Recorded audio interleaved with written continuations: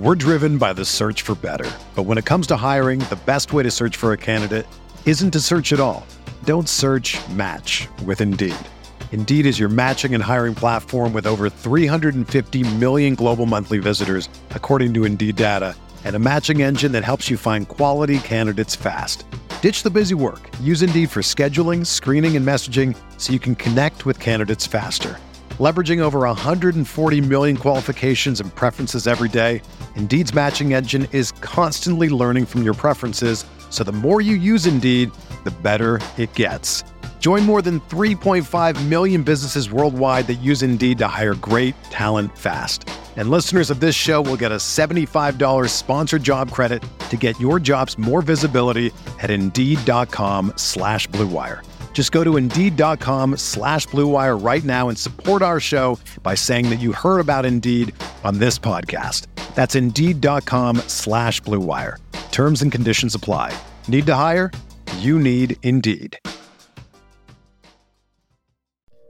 Arizona, Colorado, Indiana, Michigan, New Jersey, Tennessee, and Virginia. WynnBET is now live in all these states, and the excitement of Wynn Las Vegas has finally landed in online sports betting and casino play. From boosted parlays to live in-game betting odds on every major sport, WynnBET gives you the tools to win. Sign up today for your risk-free $1,000 sports bet. Download the WynnBET app now or visit wynnbet.com to start winning. Aaron Rodgers looking for Devontae Adams. He's got it! DJ Moore has a pass to the end zone. Jonathan Taylor, touchdown. Pass is caught. Diggs, touchdown. Hello everyone, welcome back to RotoViz Overtime on RotoViz Radio, brought to you by Blue Wire. My name is Colin Kelly. You can follow me on Twitter at Overtime Ireland, and I'm joined as always by my co-host here on RotoViz Overtime. It is Sean Siegel. Sean is also the co-owner of the RotoViz OT main event team over at the FFPC, and we've talked about it quite a bit, Sean, in recent weeks. And we talked last week about we were disappointed to lose Debo, we were disappointed to lose Swift, we were missing both of those guys this week. We were missing AJ Dillon, who was on a bye, we were missing Chuba Hubbard, who was on a bye. That main event team started Ronald Jones, who got 1.5 points this week. It also started Devontae Parker, who was a waiver wire acquisition recently, who had a solid day for us. But with missing those players, and also, with Tyreek Hill getting 4.2 points, all we needed was Justin Jefferson and Chris Godwin to just combine for 26 receptions on the day, over 300 receiving yards. I think that was all that we had to do, but we did get the W. We squeezed it out in the end with Ramondre Stevenson, and we're into the final this week. So exciting win for the OT team. But again, I think, Sean, we did get some luck this week with proving again why those structures of targeting those elite end wide receivers is certainly the way to go. Well, Colin, you mentioned Ronald Jones, and I know that Leonard Fournette is now up into rarefied air as dominating as the Buccaneers running back. But the fact of the matter is that playing Ronald Jones is good luck. I was actually thinking this. I wonder how many teams started Ronald Jones in the main event this week and won. Or lost, or still have him on the roster 0. Right? Or even started him, yeah. But that started and won. Yeah, we got off to a rough start on Thursday night with our opponent smartly deciding to play Taysom Hill over Russell Wilson, gets those 27 points, gets that last touchdown to really get the point total out there. We also get hammered at defense and kicker, where Matt Gay and the Miami Dolphins combined for 26 points. We have the low score for Tyreek Hill. But as you mentioned, things just tend to work out, right? You have the monster performances from Justin Jefferson, from Chris Godwin.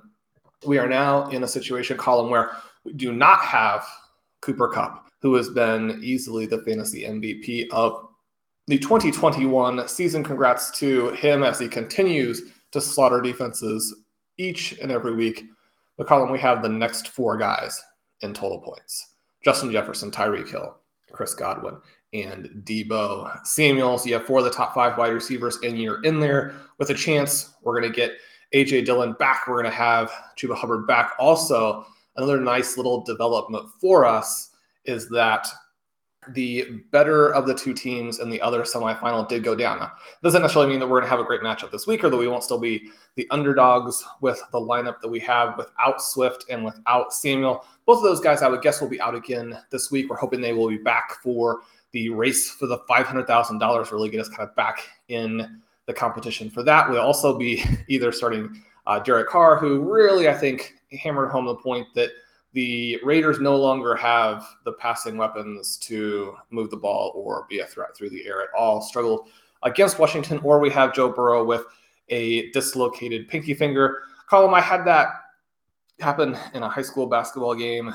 Got it put back in, went back into the game, played a little bit more, and then that finger was extremely sore for several weeks. So I wouldn't have relished trying to squeeze a football with that dislocated pinky finger. One more little thing that Joe Burrow has to overcome now. He did throw some nice passes in the second half. His normal nice soft pass became a nice soft pass with a wobble.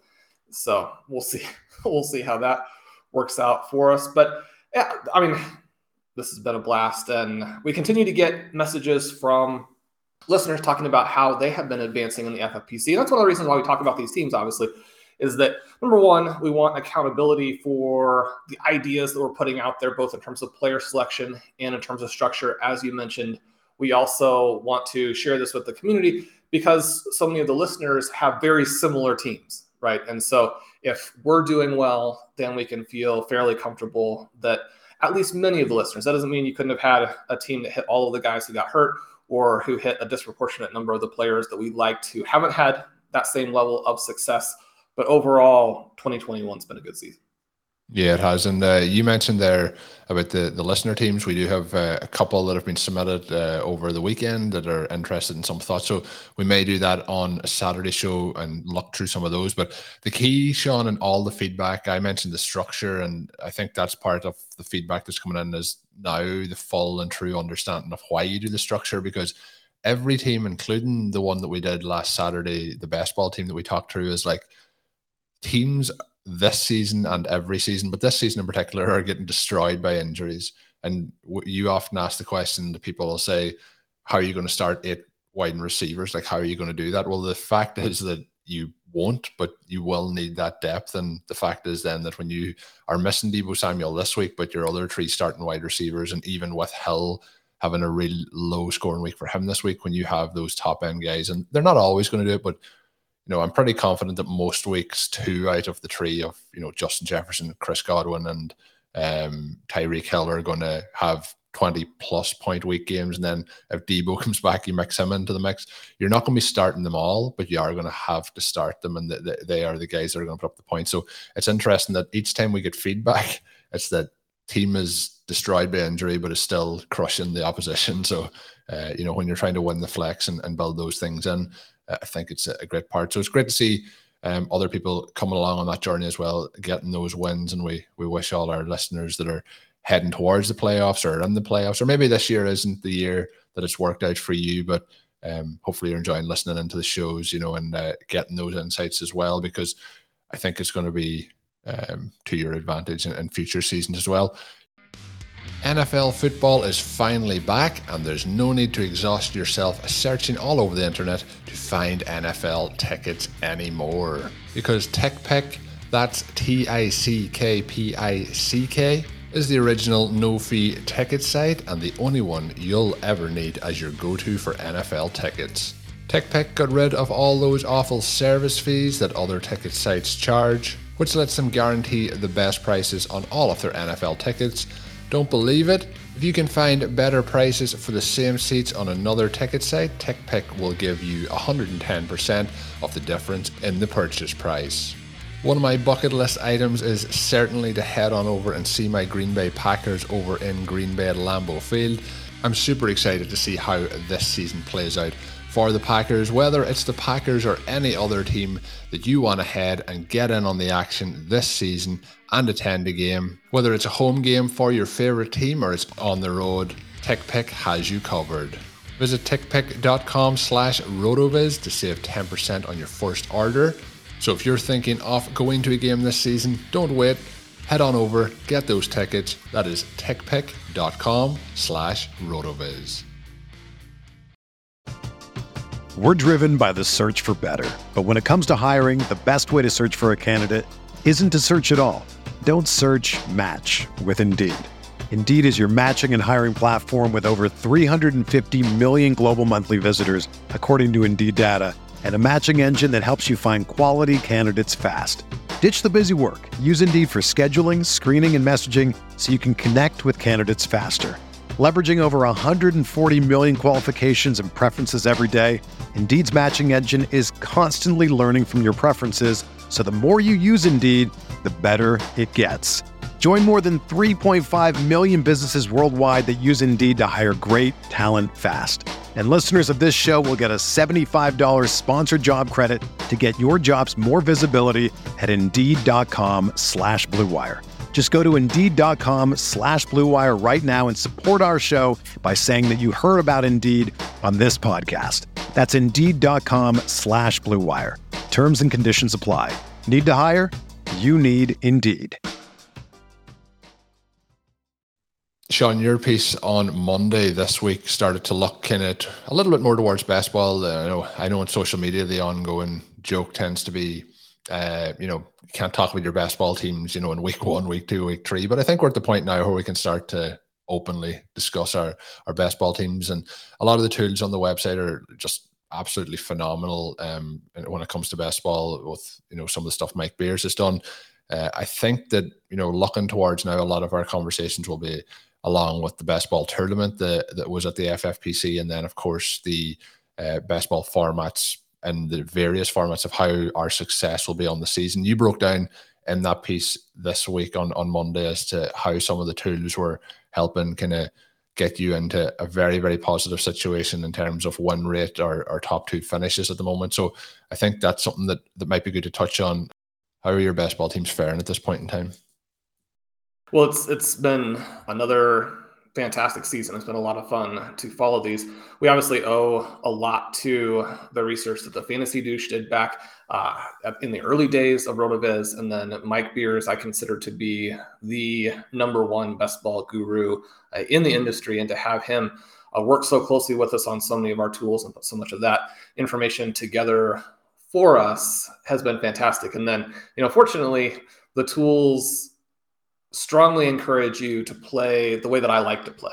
Now, one of the things that we see as a real problem in fantasy football, and then kind of in the wider world as people address problems out in society, is that we have this idea of how we want the world to be, how we want a game or a project to be addressed, and we go ahead and decide to address it that way, regardless of whether or not the world is really like that, and whether or not our solution to whatever our problem or our challenge is, we approach it as though the way that we like to do it is the best way to do it.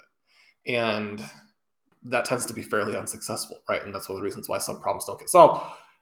However, it is wonderful if the way that you like to do things, and maybe you like to do things because of a lot of rigorous research that you've done or a lot of gameplay that you've done on your own, has led you to that point, has been successful. But one of the great things with the best ball tools is they strongly reinforce the approach to best ball that we've been using on the site for a long time.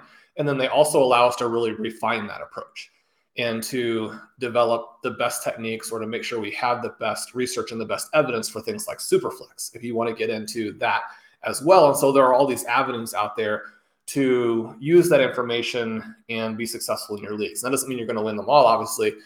Other people know what they're doing, at least to an extent. One of the things that is kind of cool is you can go in and look at the tools and look at the current results, so you can see that most people are not playing it correctly, which that gives you some confidence that if you do play correctly, you're at least in a chance, right? And so maybe instead of 1 in 12, you're getting up to 1-7, 1-8. Maybe if you stack a bunch of things together, maybe you're getting up to 1-5. And if you do that, then you can start to make money at the endeavor, right? And so it was kind of fun. You and I have a team here in the best ball tournament. Overall, I did 4. I know that's not a huge number in terms of people who have the low dollar events and are doing hundreds of teams. But with the 4 of these, that's a $500 investment. Did a lot of the lower stakes ones as well. You put that within the context of playing redraft and playing dynasty. I mean, I'm not looking to get that much more exposure necessarily to best ball through the course of the season. But you have those 4 events, and you know, even if you do things right, you could not make it. But one of the things that's been great is that 2 of the 4 are going to advance, including the one that you and I did with Blair. And that's fun because with 2 of the 4 advancing. Now, for anyone who hasn't played this, is maybe looking to play it next year, it's a 13-week tournament. You need to be in the top 2 in your league. Then you advance to week 14. And there's a series of 4 one-week events culminating in week 17, where whoever wins that one will win the $100,000.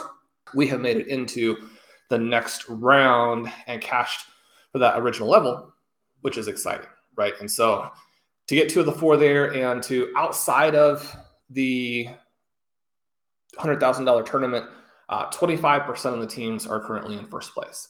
And so obviously that's above the level that you would expect, and is at a level that will allow us to make money at the endeavor. A lot of those teams I did with Blair. Blair does a lot of great work on the site with the best ball tools and with best ball strategy. And so partnering with him obviously is a real pleasure.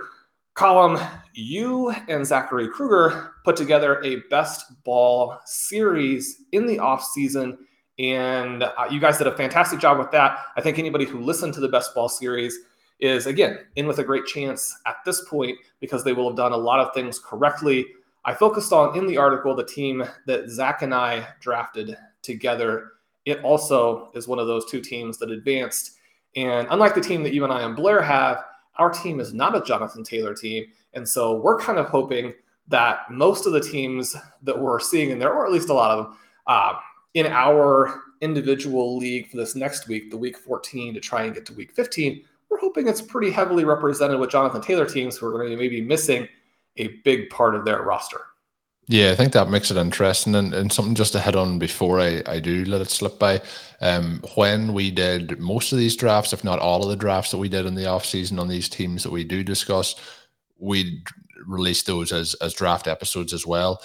What I will be doing this week, I will hopefully get it all set up and done, but I'll have to clip those episodes together, and I'll post one long episode for both the main event, which will be going into the final this week, and then the best ball team that we drafted with Blair, and putting them both on the RotoViz radio or RotoViz overtime feed. And I think that'll give you some insights into what we were thinking and how we ended up with this structure as we talk through those picks. So if you are interested in listening into those, they will post up this week at some point, probably towards the end of the week, but it could be some interesting listening there. And of course, one of those episodes we're joined by Blair Andrews, who is always fantastic to get his insights from. But Sean, in terms of the team, it's interesting you mentioned that part of the strategy. You'll probably hear us on the episode where we do draft Jonathan Taylor with Blair talking about the week 14 bye and not being part of the tournament, but you also get his 13 weeks in the season and so on and so forth. So there's a lot of strategy now starting to play out that was talked about in the offseason. And the way that this also plays out, Sean mentioned going into the smaller leagues, it's individual 12-team leagues, and the top 3 from each one go out. So you could potentially be pitted in a team or a division with 6 Cooper Cup teams. You could be pitted, for example, Sean's team with Zach has Tyreek Hill. That could be your occasion. So basically for one of Sean's teams, he's hoping that he's going up against 11 teams that are missing Jonathan Taylor in, and on the team with Jonathan Taylor, he's hoping that he's going up against somebody else maybe that isn't going to make it through. But yeah, it should be super fun to go through that playoff format in the best ball tournament. Sean, some players this week with big games, some players that had just phenomenal performances.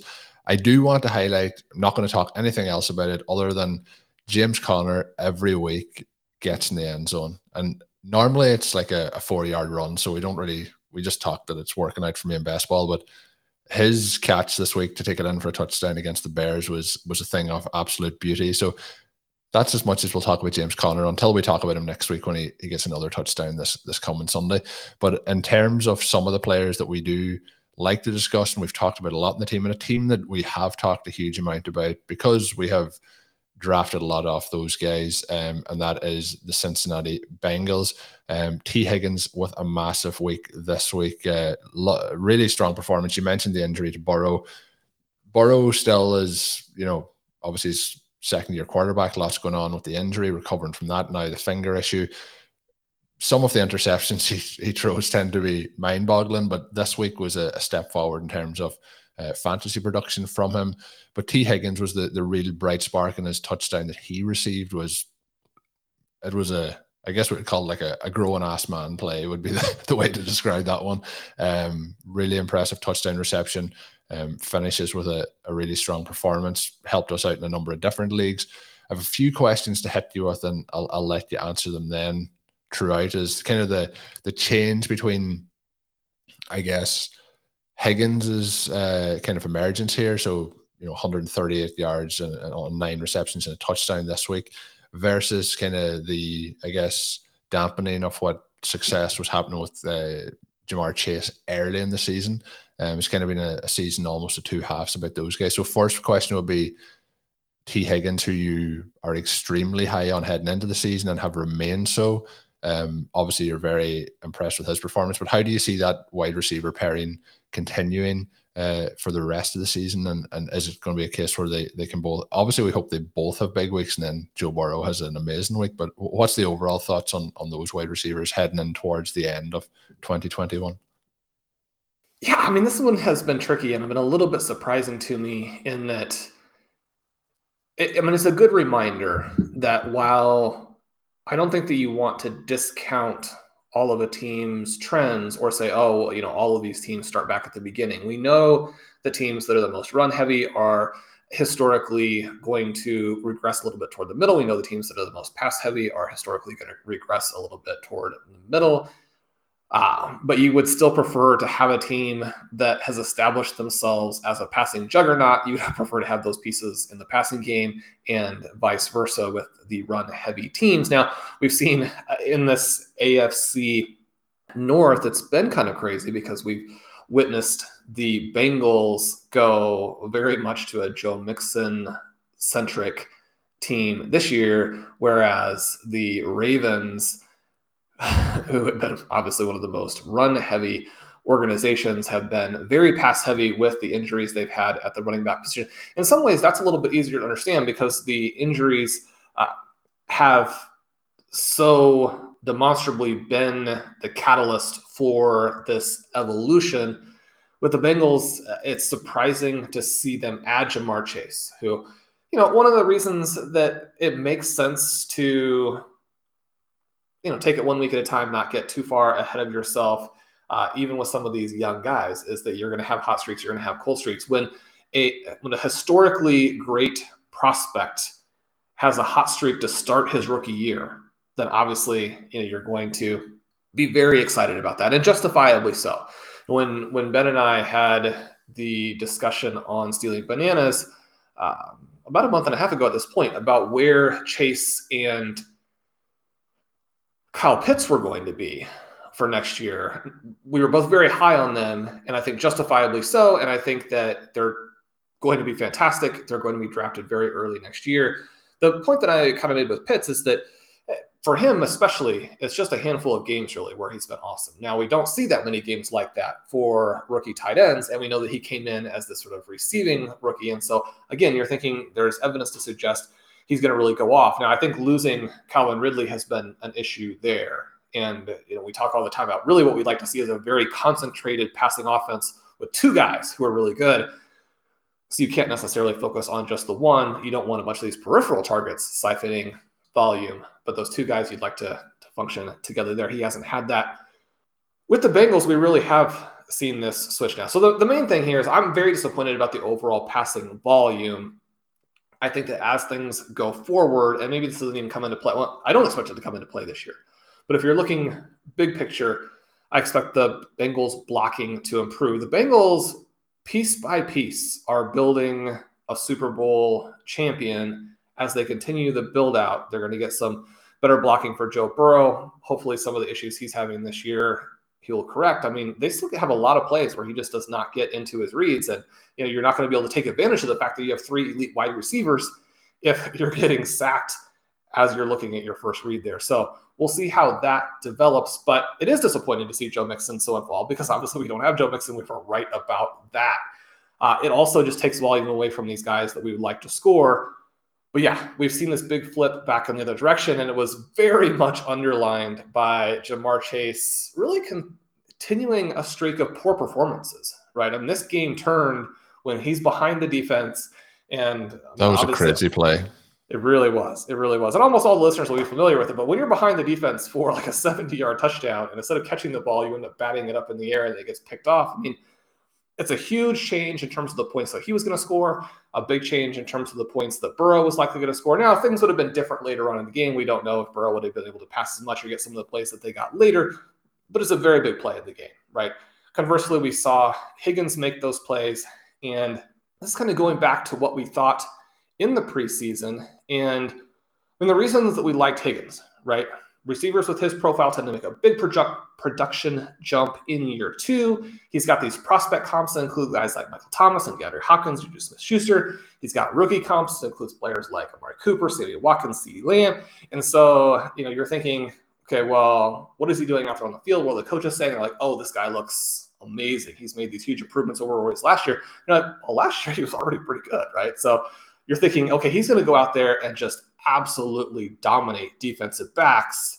And I mean, that hasn't exactly happened. One of the reasons that I was enthusiastic about Higgins, even with Chase there, is that 2 of the closest comps for Higgins and guys who kind of pop up in multiple places when you look over at his overall resume are guys like Juju Smith-Schuster and Larry Fitzgerald. Both of those guys had, or as a group, I think Smith-Schuster was like 299, Fitzgerald was like 305, somewhere in there in terms of total points in their second years. And those guys are playing with Antonio Brown and Anquan Bolden, right?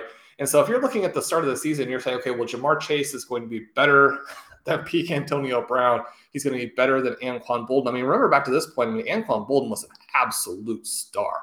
Anybody who's too young to have really kind of watched him play a lot, I mean, that guy was unreal, right? So you're talking about these players who kind of existed again in that dynamic where you have the 2 elite guys, and then it's very hard to take one away.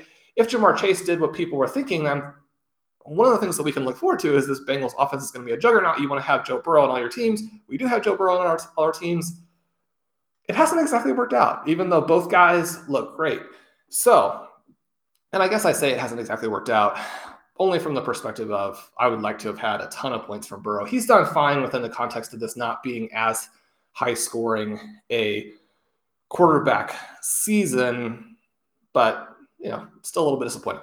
So then you go in and you look at, well, where is Higgins? And he averages about 17 points per game over the first 2. Well, that's not 20 points per game, which I think actually is a realistic, enthusiastic outcome. And it's going to be toward a ceiling outcome. But I don't know. I mean, again, the sky, I think, was definitely the limit for Higgins. He comes in, he has those couple games. He has the injuries. He misses a couple games. He comes back weeks 5 and 6, kind of working back into it, doesn't score more. And then weeks 7 through 11, right, Colin? He was very much this buy low target, someone who's averaging over 100 air yards a game. He's got the targets. He's got that depth of target. I mean, that's obviously where you get the air yards from when you combine both the targets and a decent target depth.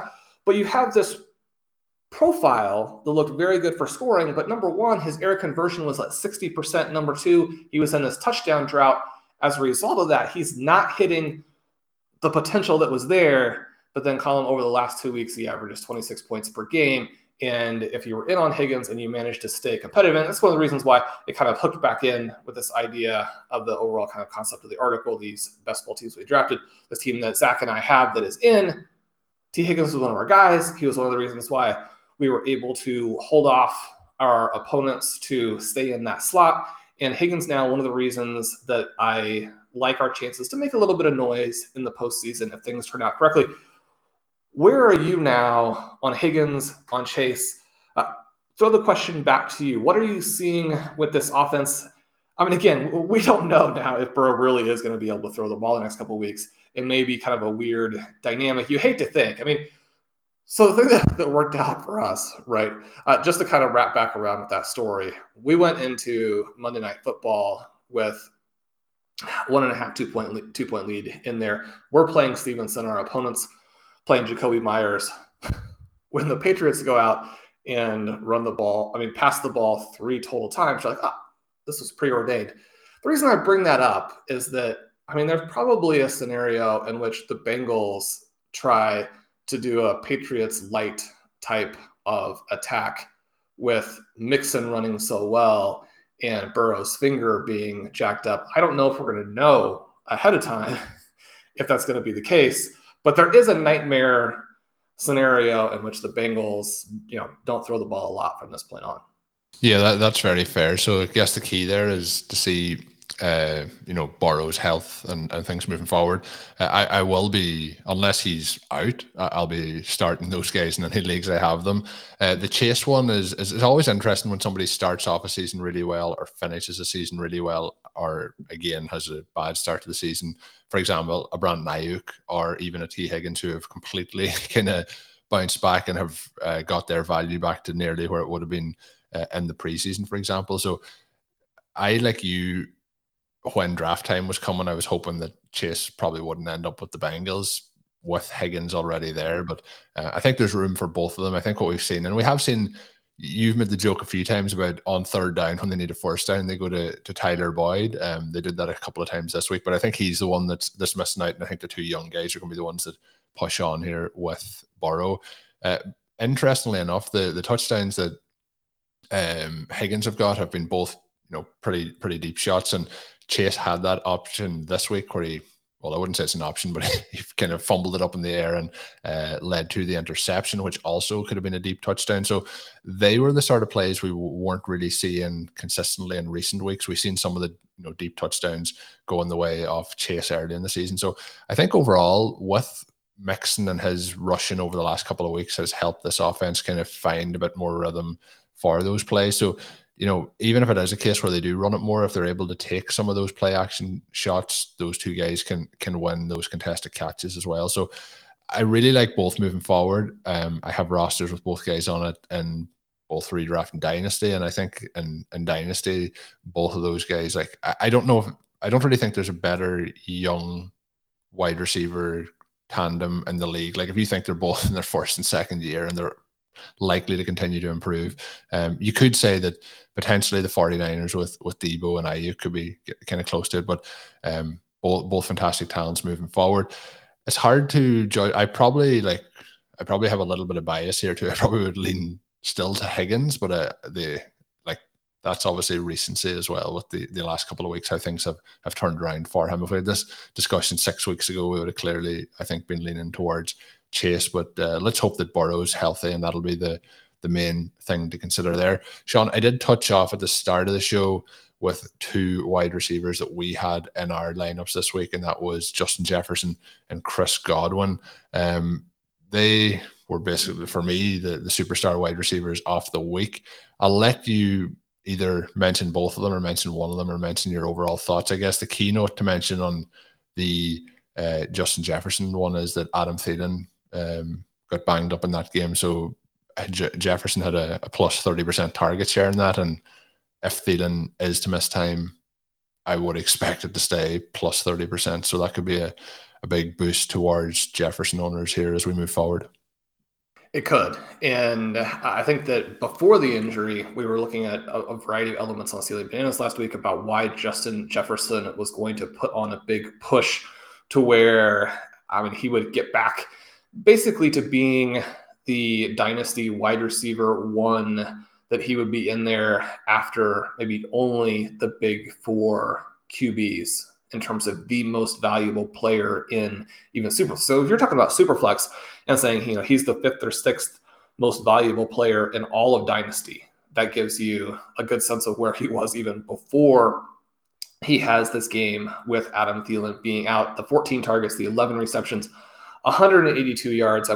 You have this situation here where he and T. Higgins and then our other guy, Elijah Moore, are up there at the top of the air yards leaderboard for week 13. Moore with the 12 targets actually has 201 air yards. Now, not surprisingly, with it being Moore and with it being Zach Wilson, you get an air conversion ratio there for Moore below 40%. But you look at the top of that target leaderboard and you see a combined 32 targets for Godwin and T. Higgins. Godwin, a player who, very clearly, as in at least a little bit the situation with Justin Jefferson, has benefited from an injury, has benefited from the fact that Antonio Brown was, and has been out, and now will be out for a while since he has this additional little trouble on top of the injury that he has. But this was set up to be a very good environment anyway, right? This is another one of the kind of situations here. You have this. One of the things that's fun about the fantasy playoffs, one of the things that's fun about having head-to-head matchups, I mean, there are some weaknesses to head-to-head matchups where the best teams don't always win, and you have, luck in terms of who even you got to play in the semifinals. Some of those things can be frustrating, especially if you have a dynamic team that doesn't make it through. But there are a lot of things that just you only get right with these head-to-head matchups. So we had a game last week where we have Chris Godwin, our opponents have Mike Evans. We have Justin Jefferson, our opponent has Alexander Mattison. You were mentioning to me in a conversation we were having that the drive where Jefferson scores the touchdown, that really looked like it was going to be an Alexander Mattison touchdown drive. Obviously, that would have flipped the outcome as we went into the weekend. And, we were 20-point underdogs in terms of projections. One of the things we knew we had to have happen was we had to have Chris Godwin outscore Mike Evans or get lucky in a bunch of other ways. But one of the key ones that we could do was this, and that's what we got. So you get the 17 targets for Godwin. You get the 10 targets for Evans. I mean, Evans a fine game, 7 for 99 yards. He's a very, very good wide receiver. But this goes back to sort of our thesis going into the season. Talked about, who were a couple of guys based on their profiles who could be this year's Stephon Diggs. And the two guys that I really liked in terms of where they were targeted, what their profile is over the past couple of years, the talent level that's obviously there. So DJ Moore and Chris Godwin. And you could say that has been both right and wrong in some key ways. With DJ Moore, obviously the offensive collapse has completely undermined this target profile he has, which is basically one of the 5 best in the NFL. He's obviously not one of the 5 best fantasy receivers because of what their context is. And now we have the fired offensive coordinator. We have them supposedly wanting to run the ball 30 plus times a game with Hubbard. Maybe that'll play to our benefit. But DJ Moore being completely taken out of what could have been the season where he would emerge as a potential 2022 first-round pick.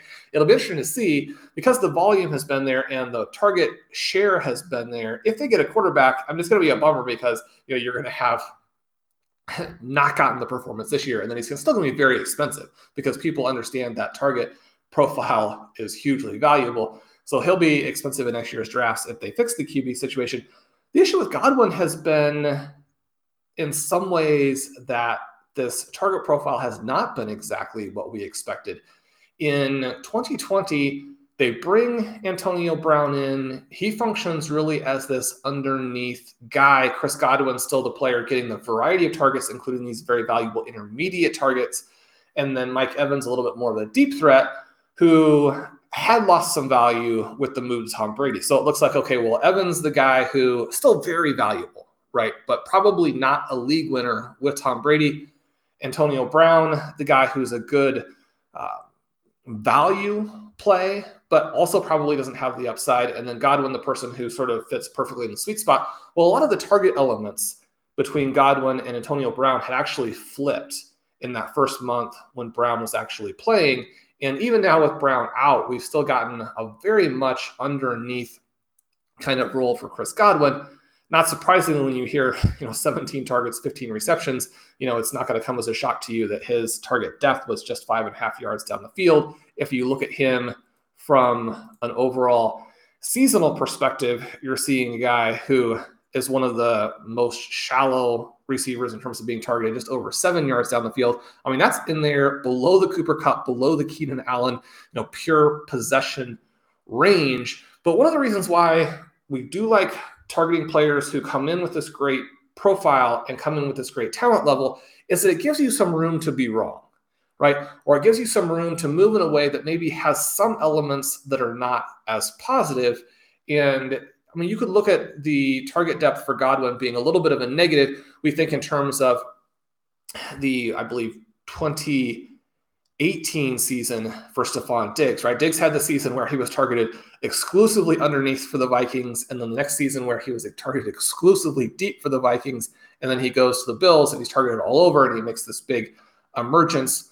Well, I mean, Godwin's having this sort of 2018-ish season of Stefon Diggs, but that'll work, right? He's got 105 targets already. And one of the nice things about those is even though you do lose some of this upside of having, these 60 and 70 yard gains, and Godwin did have one deep-ish target that he hauled in last week that did juice his yardage numbers a little bit. It was kind of funny where in that first drive, I think he catches 5 passes for 30 yards. He's at 949 now in the season. He has 5 touchdowns, something you're going to get when you have this connection with Tom Brady, or you get to play the Tom Brady offense.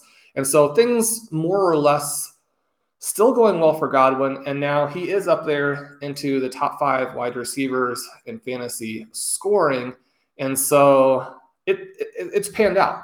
And you can look at it and say, okay, well, injuries did play a role. One of the reasons why we were trying not to reach as we were looking at some of these teams with 3 wide receivers like the Bucs and like the Bengals, both of whom we were pretty heavily invested in.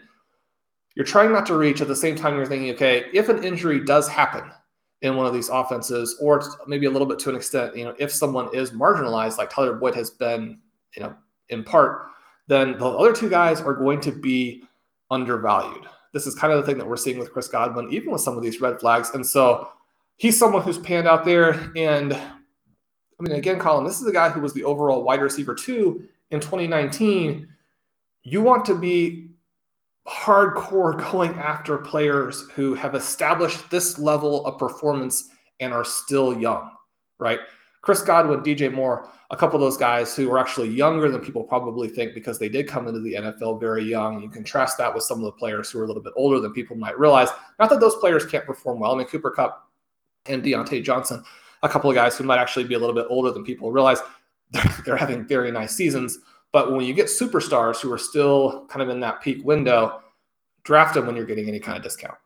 Yeah, and just for the listeners maybe listening and wondering, Chris Godwin is 25 years old, turned 25 in February, so he will be 26 when next season starts, but has been in the league quite a few years, and people may think he's approaching kind of closer to the 30 age bracket. But another note on Godwin, that performance this week was the Bucs franchise record for receptions in a game. So we're not going to expect that every single week, but really, really positive from him there. And like you said, 2 years ago, huge season. Last year, not as much. And then this year, another big season. So working out pretty well there.